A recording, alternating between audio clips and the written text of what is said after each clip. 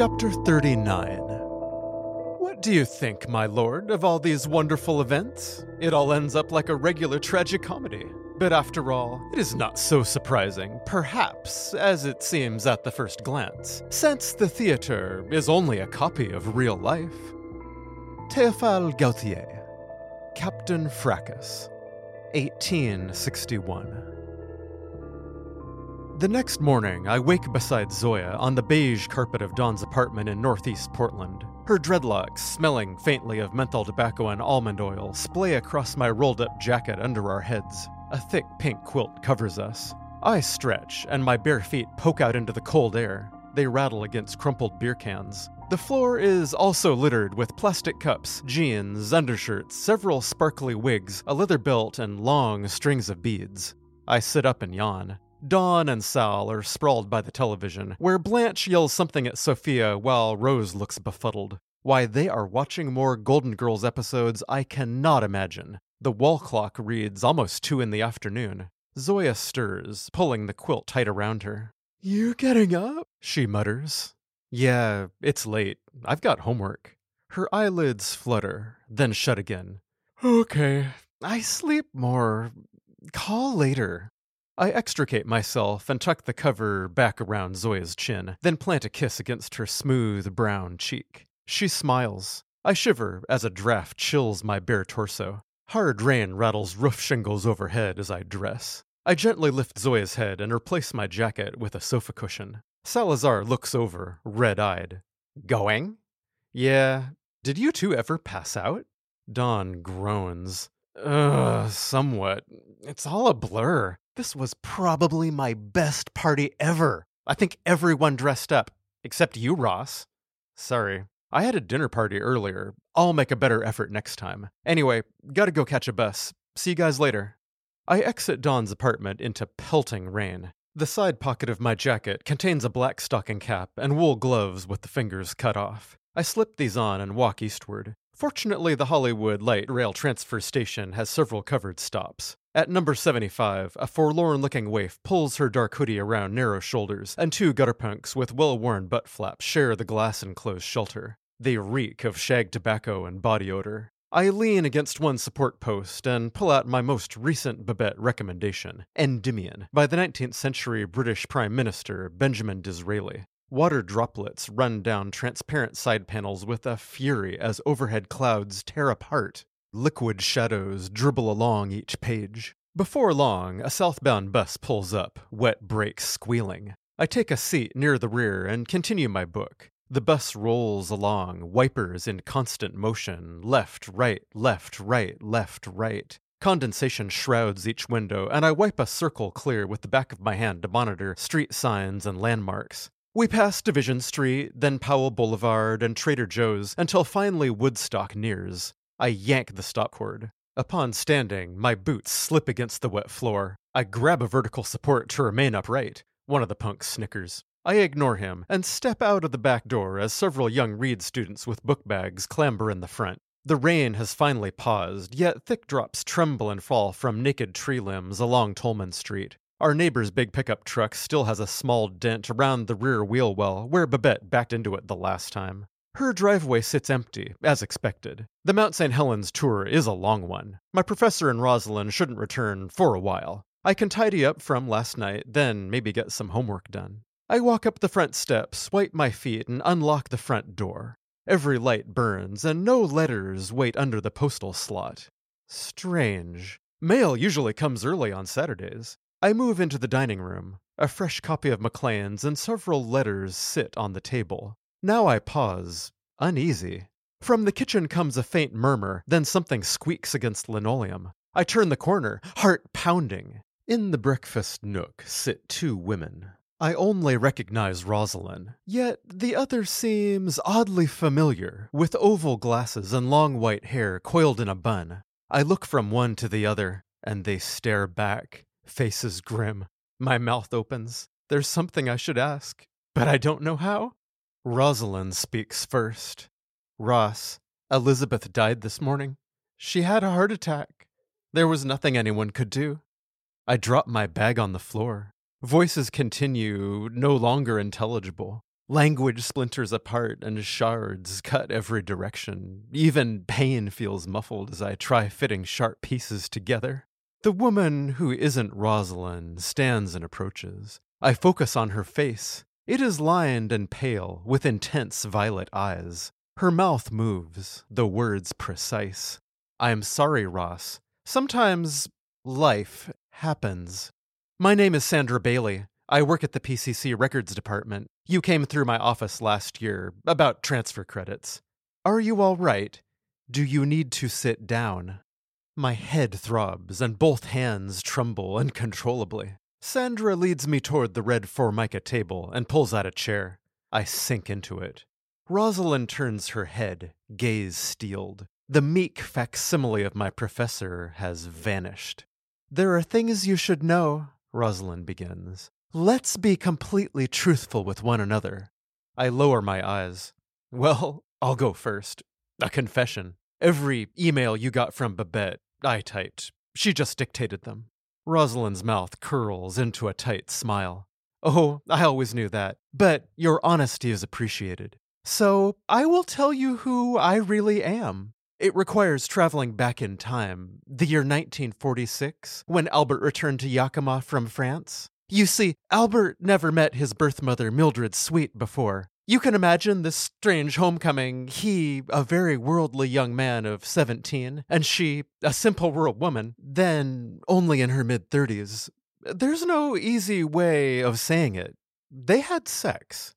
Albert never got along with her husband, Albert Ellsworth Sr., and immediately fled, eventually ending up in Portland. What he didn't realize is Mildred became pregnant.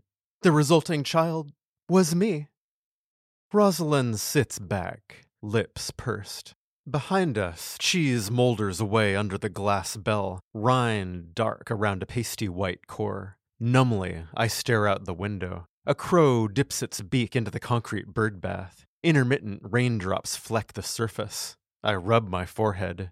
So, then you are Babette's sister, like she said? But daughter also. Shit. Sorry. When did you discover this? Several years ago? I hesitated contacting Elizabeth for quite some time. A lost brother? A father? Then to find perhaps a mother? What could I even say? How do you begin the conversation? But, as you know, I eventually did. This wasn't the best reunion, but it was all we could have. It's all we had time for. Her voice trails off. But what happened today? This morning, Babette? Roselyn clears her throat and sniffs. We woke early, and right from the beginning, Elizabeth didn't feel well. I advised canceling the tour, but she refused. We had a little breakfast, just oatmeal, though she hardly ate. Then I drove us down to the Sylvania campus parking lot. Elizabeth felt sick and cold. Oh, the way it hurt her was dreadful. We stayed in the car, heater running until everyone boarded. We climbed on, but once Elizabeth reached the top step, she simply collapsed, right there in front of 40 students. It was just that sudden? I ask, shuddering. Did she say anything? No, not a word. She just dropped. I was right behind her and thought maybe she only tripped. Someone with a cell phone dialed 911. Elizabeth was barely breathing when the ambulance arrived. They put her in back and took me along. I sat, holding her hand, holding it until she just let go. I think she knew her teaching career was over. She could just tell and gave up. I held her hand and talked to her. Ross, that's all I could do. I told her she'd be okay. I told her she wasn't alone. At this, Roselyn's voice cracks. Sandra reaches across the table and clasps her hand. You're being so strong, she says quietly, then looks at me. Roselyn didn't know what to do, Ross. She knew Bobby trusted you completely, but she couldn't get a hold of you. There was no one else. So the school contacted me for assistance in this unusual matter. You see, I married Albert a short while after Billy's death. We were close friends for decades, and contemplated spending our final years together, but as the reality of his decision to become a woman set in, I realized things couldn't work. It was just, well, too weird. I'm a grandmother for crying out loud, and I'm not a lesbian. We divorced in 1994, just after her sex reassignment. Roselyn hoped I could reach Bobby's immediate relatives. Fortunately, I found some phone numbers. 2 of her daughters from Washington are en route. They should arrive in less than an hour. Oh no! No! I leap to my feet. The room spins. Orange enameled pots blur amidst nautical wallpaper through a mist of panic. The women stare at me, stunned. You were right, I cry. I do know exactly what Babette wanted. She was very specific with me. No family at all. In fact, she said if they came to the house, I should call the police. Sandra frowns, her face pained. I'm sorry. I didn't know. It seemed the best thing. Are you sure that's what she said? Yes. She spelled out every word, and very recently, almost as if she knew. She made me promise. I pace back to the refrigerator and press my hand against the cool metal. This is awful. Sandra shakes her head. Well, I don't have a cell number for them. It's too late to stop this. I guess if Bobby wanted police involved, that's your decision. A sheen of sweat spreads across my brow. I take a deep breath. Everything is off script now. I'll just improvise from here and follow her wishes as best I can.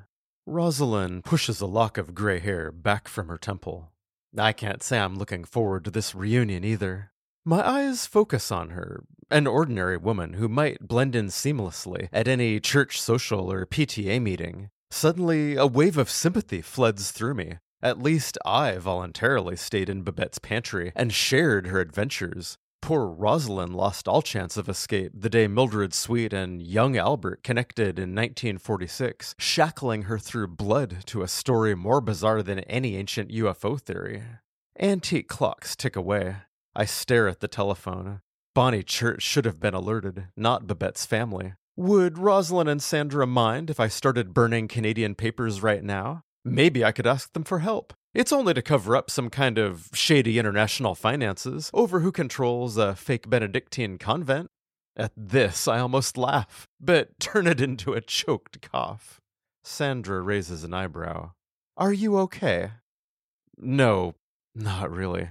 This is just absurd. It's so perfect in some ways. Babette wanted to teach until the end, and she did. She loved shocking people, and with a final act like that, no one will ever forget her. But now the people she liked least are almost here, and I don't think I can just slam the door in their faces. They do have more right here than me now. How could I call the police anyway? I'm just a weird subculture kid from the basement. Maybe if I'm lucky, they'll give me 20 minutes to clear out. Roselyn's eyes widen. I'm sure they wouldn't do that. You helped Elizabeth so much. I look away. Maybe. I guess we'll find out soon enough. The light outside is dimming. It's 5:30. Despite nothing in my belly since a stampede of cheap beers last night, I can't imagine eating. My fingernails tap restlessly on the red formica. Outside, the rainstorm has picked up again. It clatters against every window with relentless fury. 45 minutes later, the doorbell rings. Sandra and Roselyn gaze at me, expectantly. I walk down the hallway, take a deep breath, and open the door. On the porch stand 6 figures, heads wreathed in mist from the cold. Hello, I'm Ross, the pantry dweller. Come inside, I invite. The group moves past me and circles awkwardly. There are 2 women who must be in their mid-50s, one stout with dark bobbed hair, the other taller, who looks around curiously through horn-rimmed glasses under gray bangs. The shorter one fixates on me, eyes serious. Hello, Ross. I'm Joyce. This is my sister Ethel. She gestures toward the taller woman, then squeezes the arm of a pudgy man who nods at me, lips berry bright within a clipped white beard. My husband, Alan. This fellow removes a hand from his jacket pocket and shakes mine solemnly. Drops of rain spatter his Burberry scarf. Ethel wipes her glasses and sniffs. Beside her slouches a skinny fellow with prominent cheekbones and a balding pate. He straightens up and pumps my hand. Jeffrey, he rasps. I'm Ethel's husband. Sorry, bit under the weather. Got the cold going around, you know. His eyes rove about the entryway, from my professor's photograph in her Santa costume to relentlessly ticking clocks. Beside a hefty, bearded man around my age, I recognize Babette's granddaughter, who surprised me the day I moved in. She removes a black beret covering her bright blonde hair and grins. Hey, Ross. Nice seeing you again. Sorry I startled you that one time. Was afraid Grandpa might run out into the street all naked and cause a scene. Anyway, I'm Lauren. This is my boyfriend, Robbie. Mom called us up a few hours ago. That's how we heard the news. She glances at Joyce. I live in town these days, but thought we should wait until her and the fam showed up before coming over. So as you can imagine, everyone is curious. What's going on? Each of the three unmistakable Ellsworth faces stare at me. Their male partners shift uneasily from foot to foot. I clear my throat. Well, there are people you should meet. Come this way. Everyone follows me into the kitchen. Sandra and Roselyn are still seated around the small table, but rise and greet them. I retreat, leaning against the counter. Rain streams down steamy windows, and cookware from last night's dinner party still soaks away in the sink. Tiny black webs of mold spin across Babette's cheese under its glass bell, and my stomach revolts. I choke down bile as fragments of conversation float around me. A heart attack? Right in front of everyone? Those poor students. Such a shock. Wait, Sandra, you were Dad's third wife? Oh, Roselyn, what an ordeal. Thank you for sharing everything with us. Dazed, I study the physiognomy, shadowy imprints of my professor, passed down through generations. Ticks from every clock ring out like hammer blows, vibrations rattling me boots to bones. Voices fall silent at last. Now Joyce turns toward me. My heart seizes. Well, she asks, what do we do now? It seems like you probably know what my father wanted more than anyone. This is it. You're right, I admit. I do know exactly what Babette wanted. She told me that when she died, I shouldn't have contact with any relatives, and if her family showed up at the house, well, not to let them in. I look down. The linoleum tiles are tracked with residue from so many shoes. 3 brown, skeletonized leaves lie flattened in sharp relief near the recycling bin. Silence stretches. Jeffrey emits a snort. Sound just like old Albert, don't it? The others nod slowly. My heart begins beating again. Sandra makes the next move. It's been very meaningful providing what help I could today. She begins, pulling a wool jacket around her narrow shoulders. But I think my usefulness here is done. Bobby's death means the passing of a dear friend. I will always remember her fondly. I know she wasn't a perfect parent, but holding on to resentment won't do anyone much good now she's gone. Sandra buttons the collar up to her chin. I wish you all well, and good night. I can find my way out. She leaves the kitchen. Moments later, the front door slams shut, and a brief draft rushes past us. Ethel pats her husband's shoulder and looks around. I don't know about the rest of you, but I'm starving. It seems we aren't welcome here. Let's find a restaurant and get some food. Roselyn and Ross, you can both come out with us. I look away.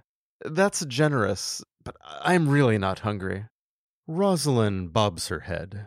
I'll join you. Who knows when I might ever be in this part of the country again, and your family. Lauren shoots me a concerned glance. Are you sure? It's no problem. Don't be a recluse. My eyes aim again at the floor. No, I'm fine. I don't want company right now. Go ahead without me.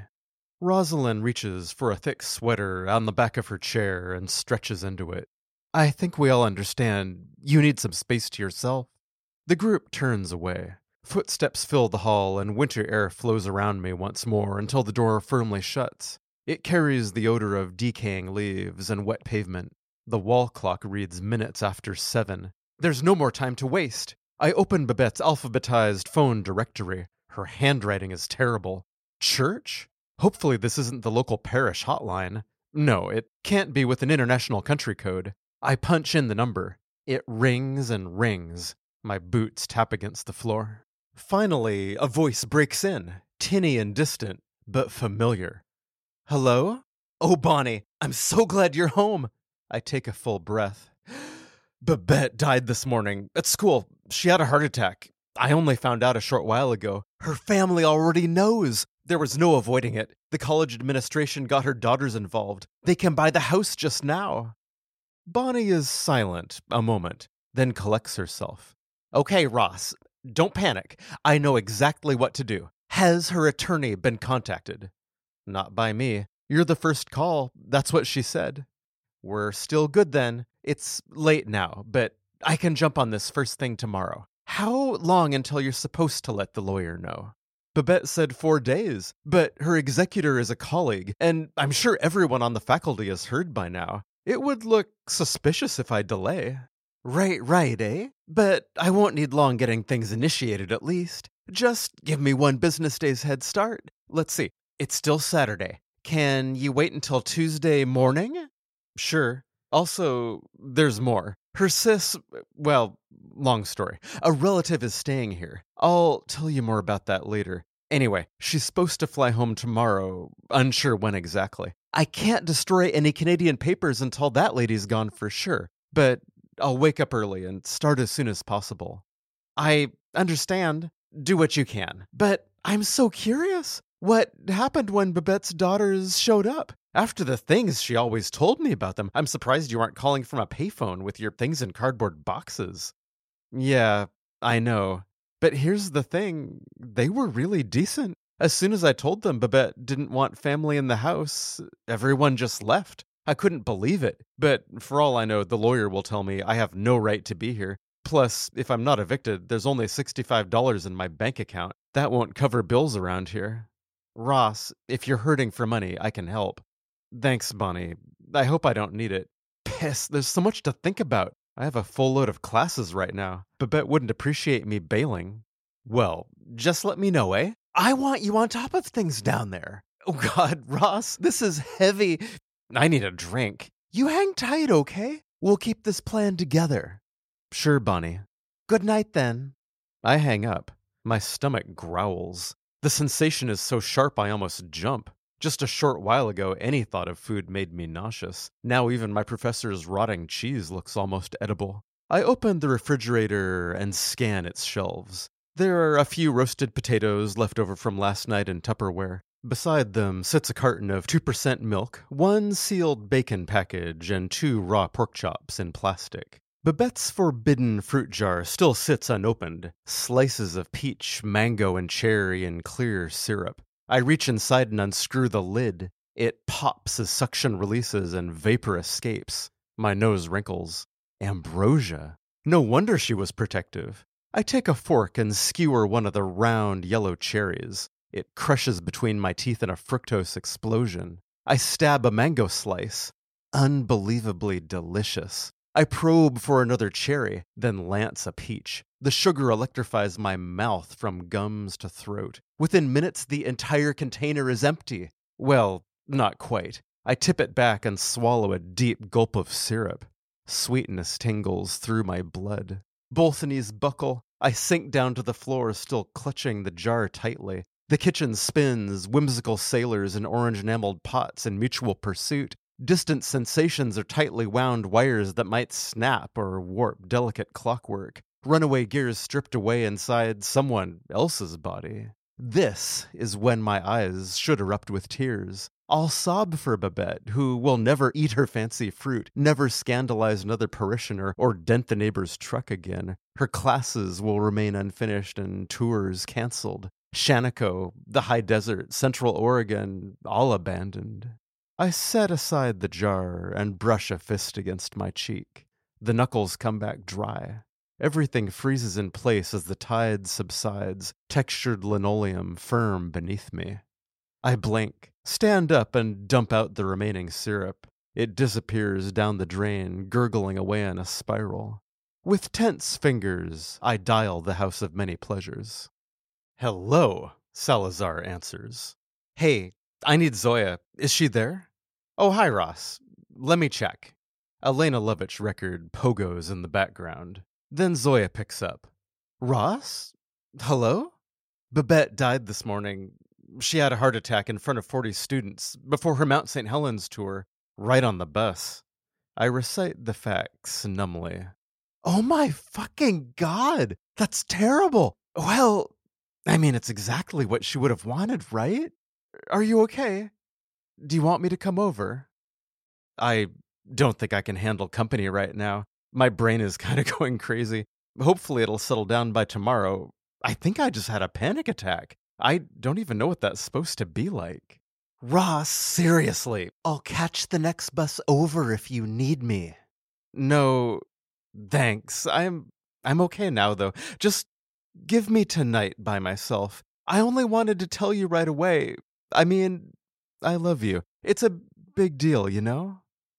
Okay, maybe you're right. Take it easy and get some sleep. You sound pretty gone. I love you too, silly. Call me tomorrow, all right? Okay, I'll do that. Good night then. I hang up. One task still remains. The wooden Black Forest clock ticks away in the dining room, long weights and chains almost fully extended. I check, making sure each arm is correctly positioned, then wind its mechanism. The long pendulum swings back and forth, oblivious that different hands perform the nightly ritual. I stare for a moment at the time-worn face, and then slowly walk downstairs. In the pantry, everything remains still. Miniature Canadian National Rail cars on their circular track, and canned goods lined up row after row. I undress, switch off the lights, and lie down. Darkness presses all around, weighty with Babette's expectations. Every muscle is weary with fatigue, yet sleep won't come. Will the family show up tomorrow and kick me out? If my professor's Canadian affairs are illegal, am I now an accomplice? Anxieties fester with each heartbeat. After 2 uncomfortable hours, I detect a soft thump from above as the front door closes. Roselyn's footsteps creak into the kitchen. There is a liquid rush through the pipes as she draws water. Silence. Then her tread moves faintly upstairs. I hear nothing more, and somehow, eventually, fall asleep.